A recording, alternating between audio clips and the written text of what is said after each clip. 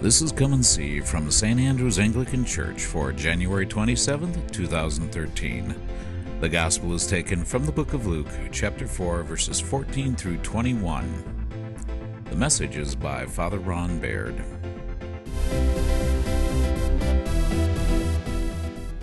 If this week's lessons were a television show, at the end of it, they would say, "To be continued." Because both the epistle and today's gospel lesson give you the first part, of which the punchline actually comes next week, which makes it interesting to preach on, I can tell you. And what it is that we're in the season of Epiphany, and we're looking for those ways in which God becomes manifest to us, ways in which we see God in the world about us. In today's gospel lesson, we have the story of Jesus' first sermon. It must have been an exciting time. His mother was proud, I'm sure, she was there. And it must have been a great time. And the village elders were all gathered around, this young boy they'd seen grow up. And now he's going to preach for the very first time in the synagogue. And so they bring him the scroll of Isaiah, that great prophet. And he reads, because you get to pick what you're going to read. And so he reads from the scroll. And they've heard him read before, because you read when you are bar mitzvahed.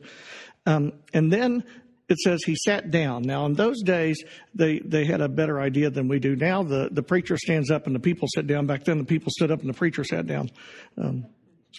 Personally, I think it'd be better if we went back to the old ways. But he sat down, and it says all eyes were fixed on him. What's he going to say? What's he going to do? And he looks at him and says, "Today, this scripture has been fulfilled in your hearing." Can you imagine the looks on their faces? At first it was probably, huh? And until they start realizing what he means. And he means he is the fulfillment of the salvation of God. And I have to say, my first sermon did not bomb nearly as bad as Jesus's did. Next week we'll hear about what happened. They try to throw him off a cliff. They're not happy about it. But as we look at manifestations of God, it points to a real issue that was true then and is true now. And that's that when they saw Jesus there preaching, they saw Jesus, Mary and Joseph's son, Jesus. They didn't see the Christ. They couldn't see the Christ in him. Elsewhere we see that it says that Jesus could do no great works in his hometown because of their lack of faith. And they just couldn't see it, even when it was right in front of them. What they saw was what they expected. And so they couldn't quite get there. And we have that same problem today. All too often, we forget to see the living Christ in fellow Christians. Think about that. Whenever we engage in conversation with other people who have been baptized into the body of Christ, we are engaging in conversation with the Lord Jesus, Prince of Peace himself. So I want you to turn and look at somebody near to you, look in their face, and see what you see. Anybody see Jesus anywhere?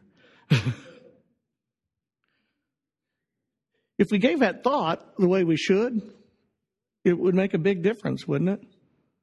Imagine when you're saying that cutting remark to your spouse, if you realize you were talking to the Lord God, King of the universe himself. You might reconsider. I don't think I said that. Or when your brother or sister in Christ at the church does something that is less than the way that you think it should be done, and you become critical of them. If you saw the face of Jesus in them first, would you use the same words? Would you say the same things? Now, we can always fall back on that typical human response, which is called rationalism. It was that woman you gave me. I didn't want to eat it. She made me. And what we'll say is, well, they're not acting like Jesus. But does that make Jesus' presence any less real? Do we get to control Jesus' presence by our behavior? we get to decide whether or not the Lord God comes into our midst or not? No. He's given to us by virtue of our baptism. And so when we encounter one another, we also are encountering the Lord Jesus. That's why he says frequently, whatever you do to the least of these, you have done to me. And so every time that we are driving down the road and we give those road gesture signs to people driving, I wonder if we would do that if we saw the face of the Lord Jesus when we were driving. I know, it was that woman you gave me. And the mere fact that as human beings we are not perfected in our ability to live into the full stature of Christ does not negate his presence or his holiness in our midst. Otherwise, you all waste your time coming here because, quite honestly, it's like when people are looking for pastors, they always want someone who is perfect, you know. And I always think, anybody who puts out a job description for bishop, priest, any of those things, who's looking for perfect people are self-delusional. And they are asking for what they get because nobody is going to tell them the truth because they want somebody perfect. And they don't exist. So what we do is we teach each other how to lie. There's a good Christian vocation for you. Hide your foibles. And if in doubt, deny everything. Yeah. I mean, it's the American way, isn't it? And yet, imagine what it would be like if instead what we did when we looked for our leaders in Christ, if what we did was look for confessional people. Not people who weren't sinners, but people who could actually tell you what they were. These are the sins I struggle with. You know, a lot of times we go, oh, well, we can possibly deal with that. We wouldn't want that here.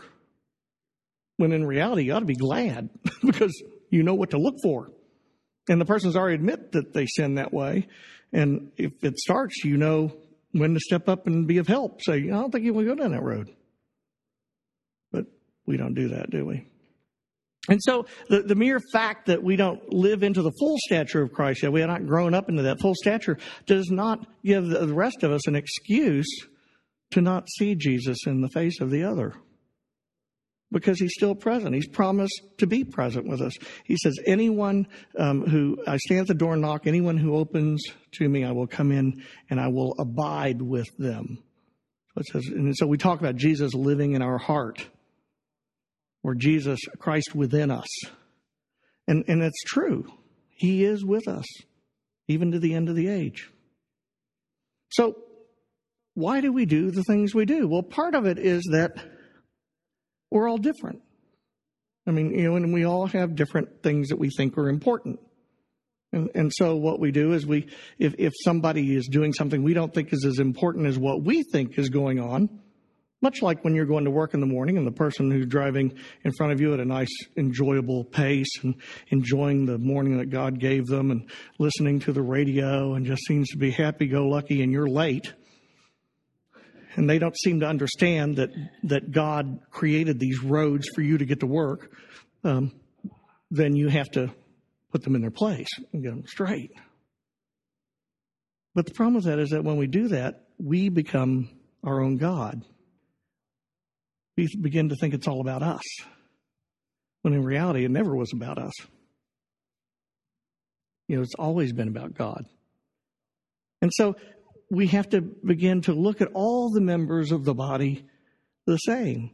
And it's so hard for us to do. In our society, we have a terrible time with this. You know, people, as they get older and they're shut in, have fewer and fewer people who they hear from. Because everybody's busy. They don't have time. And plus, what's that person going to do for me? If I go there, what are they going to do? They're going to tell me the same story they told me the last 20 times I went there. So I already know that story. I don't need to hear that. Because it's about us, not about them. And we end up in this trap of looking for our own fulfillment and feeling emptier and emptier and emptier. Paul talks about it in the epistle today when he talks about that we are all parts of the body of Christ individually. We're members of it. Just like, your body, you have a hand and a foot and different parts, so does the body of Christ. It has different members who perform different functions within it. And he's pretty clear about that. And he says it's an amazing thing because the things that we deem as less honorable in the body, we tend to adorn with the better things. And he didn't even know about Victoria's Secret.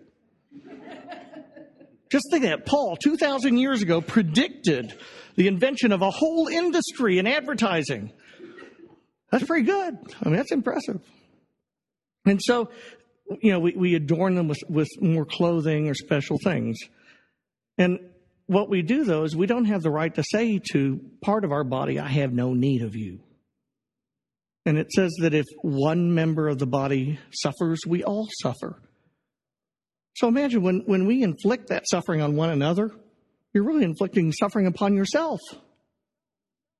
That makes sense, doesn't it? I've come to be sort of acutely aware of that this week. I had surgery on my hand, which is why I have this goofy thing on here. And when it hurts, I hurt. I don't think I'm fine, but my hand is hurting. It just hurts. And when I can't use it to do something, then I can't do something. It affects everything that I do. I don't say, well, I'm really ticked off at you. What are you doing? Get with the program. Don't you know how to do anything right? I don't say, go away. I don't slap it around, because if I slapped it around, it'd be really bad. I mean, so what do I do with it? What do you do when you have something that is painful?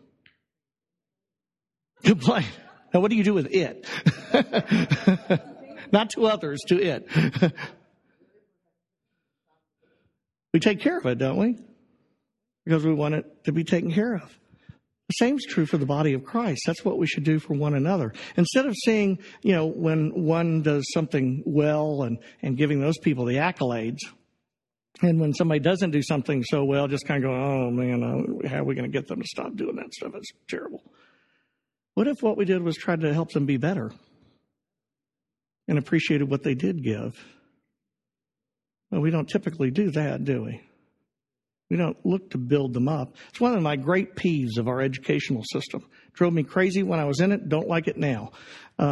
When teachers go through and grade papers, and they go through and mark it, right, wrong, right, wrong, right, wrong, and then the grades at the end.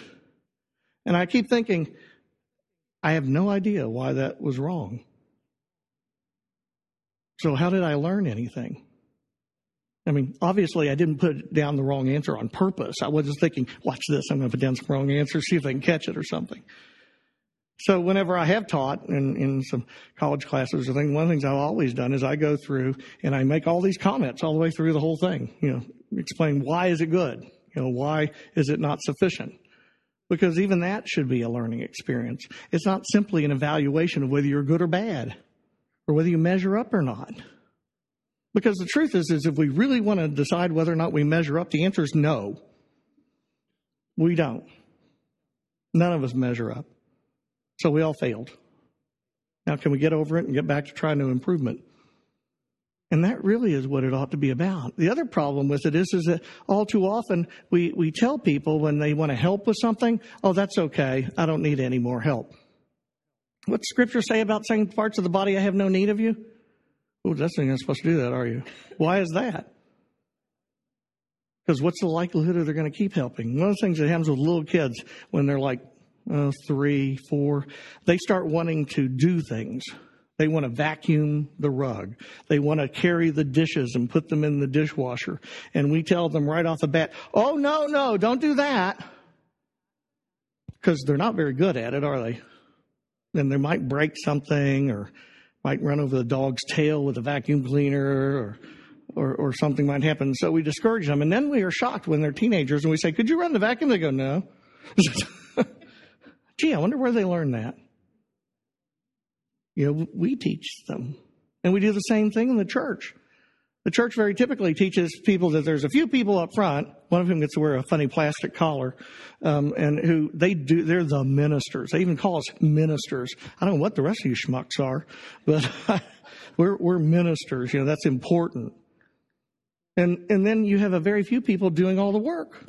And the rest of you are supposed to sit out there and glory in our radiance, I guess. But is that really growing into the stature of Christ? Could the body really function that well if all parts of it weren't functioning? And we end up seeing that in the body too, because a lot of times what happens is, like here, we have about 350 members or so. And what percentage do you think actually do ministry of some kind?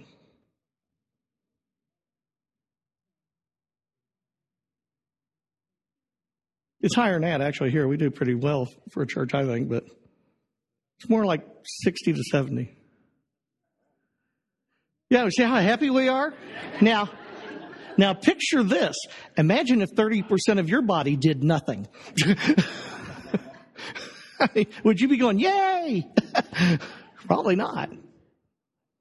And what ends up happening is that the people who do things burn out because they get tired. Because they're doing too many things. And they're trying to carry the load for the people who aren't doing anything. Whereas if everybody would just pitch in, 4 hours a week, say, that's a tithe of the average work week. Well, what's supposed to be the average work week. But, and if people just did that, if everybody, think how many hours would be available to do ministry in the church from that. Oh, but that wouldn't work because they don't know how to do it, do they? We'd have to tell them they were doing it wrong. Churches in the mainstream always want more members. Everybody wants more members. We like more members because we need more money. And so we have to have more members. The only problem with people is that they don't seem to get that they're supposed to put aside their way of doing things and their gifts and do it the way we tell them. It's amazing, isn't it? They don't get that. I wonder why. We still live in the past where kids grew up in the church and then they became the ones who did everything in the church. And as the older people, and that was the only way they ever knew to do it too. So it was the way it was done. When I first came into the church, I came in as an adult. I'm sure I drove most of the people who were supervising me in one form or another crazy because, they would say, now here's what you do. And my first question would be, why? They go, what? I'd say, why? Why do you do that? Well, because that's the way it's done. I'll say, well, I gathered that, but why is it done that way? Well, because it's always been done that way. And then after a while, I learned a great phrase, which they didn't appreciate either, but it was, you mean Jesus did that? Well, So why do we do it? Does it make sense? I can remember a long time ago, if I'm talking about somebody here, I promise you, I really don't remember who you are. But when we were over on State Street, it was 10 years ago maybe when teenagers wore flip-flops all the time. You don't remember flip-flops?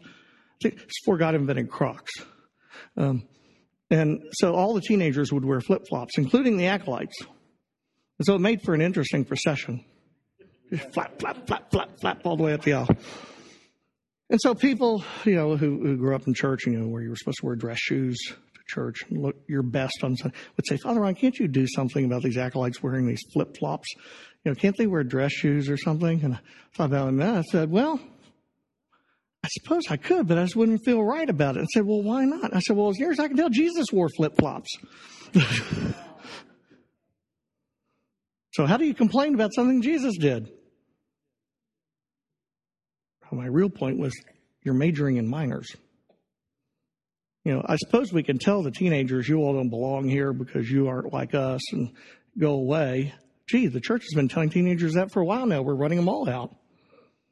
Do you know that on a Sunday morning, less than 20% of Americans are in a church on any given Sunday morning? 80% of the people have gone somewhere else. Gee, I wonder why. Is it because life in Christ is so boring and unfulfilling? Or is it that we forgot to see the face of Christ in one another? And so we have to take this seriously to begin to look for the manifestations of Christ in each other. Before we speak or act, we need to first talk to Jesus in that person and realize that he is there, and what we say or do to them, we do to him. And I suspect that it would be quite different. And it's kind of like your family. You might say things to your spouse that you would never say to a friend. like call them an idiot or something, because they'll forgive you, right? But maybe what we really need to do is to treat one another as though we were the dwelling places of God. And if we did that and valued one another, and then when things weren't going quite right or things weren't working, instead of seeing ourselves as the judge and jury who's going to be critical, see people as the people who would help to build up the body. Say, here, let me help you with that and show you what works for me. And begin to learn new ways of doing things together.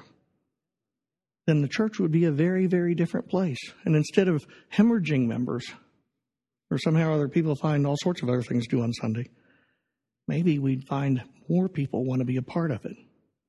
And it all starts with that willingness to look for the face of Christ in the other.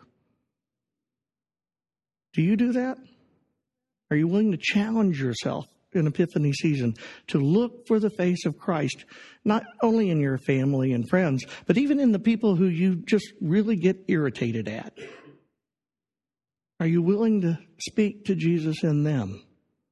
Because if you are, He will change you forever. You'll begin to see the world in a very different light. And the brokenness of the world won't be evil or bad or mean. It'll be broken. And it'll be about all of us, the body, coming together to build up the whole church again. Pray that we can see Jesus, because we've been sorely lacking in looking. Amen. You were just listening to Come and See. Come and See is a production of St. Andrew's Anglican Church in Lewis Center, Ohio.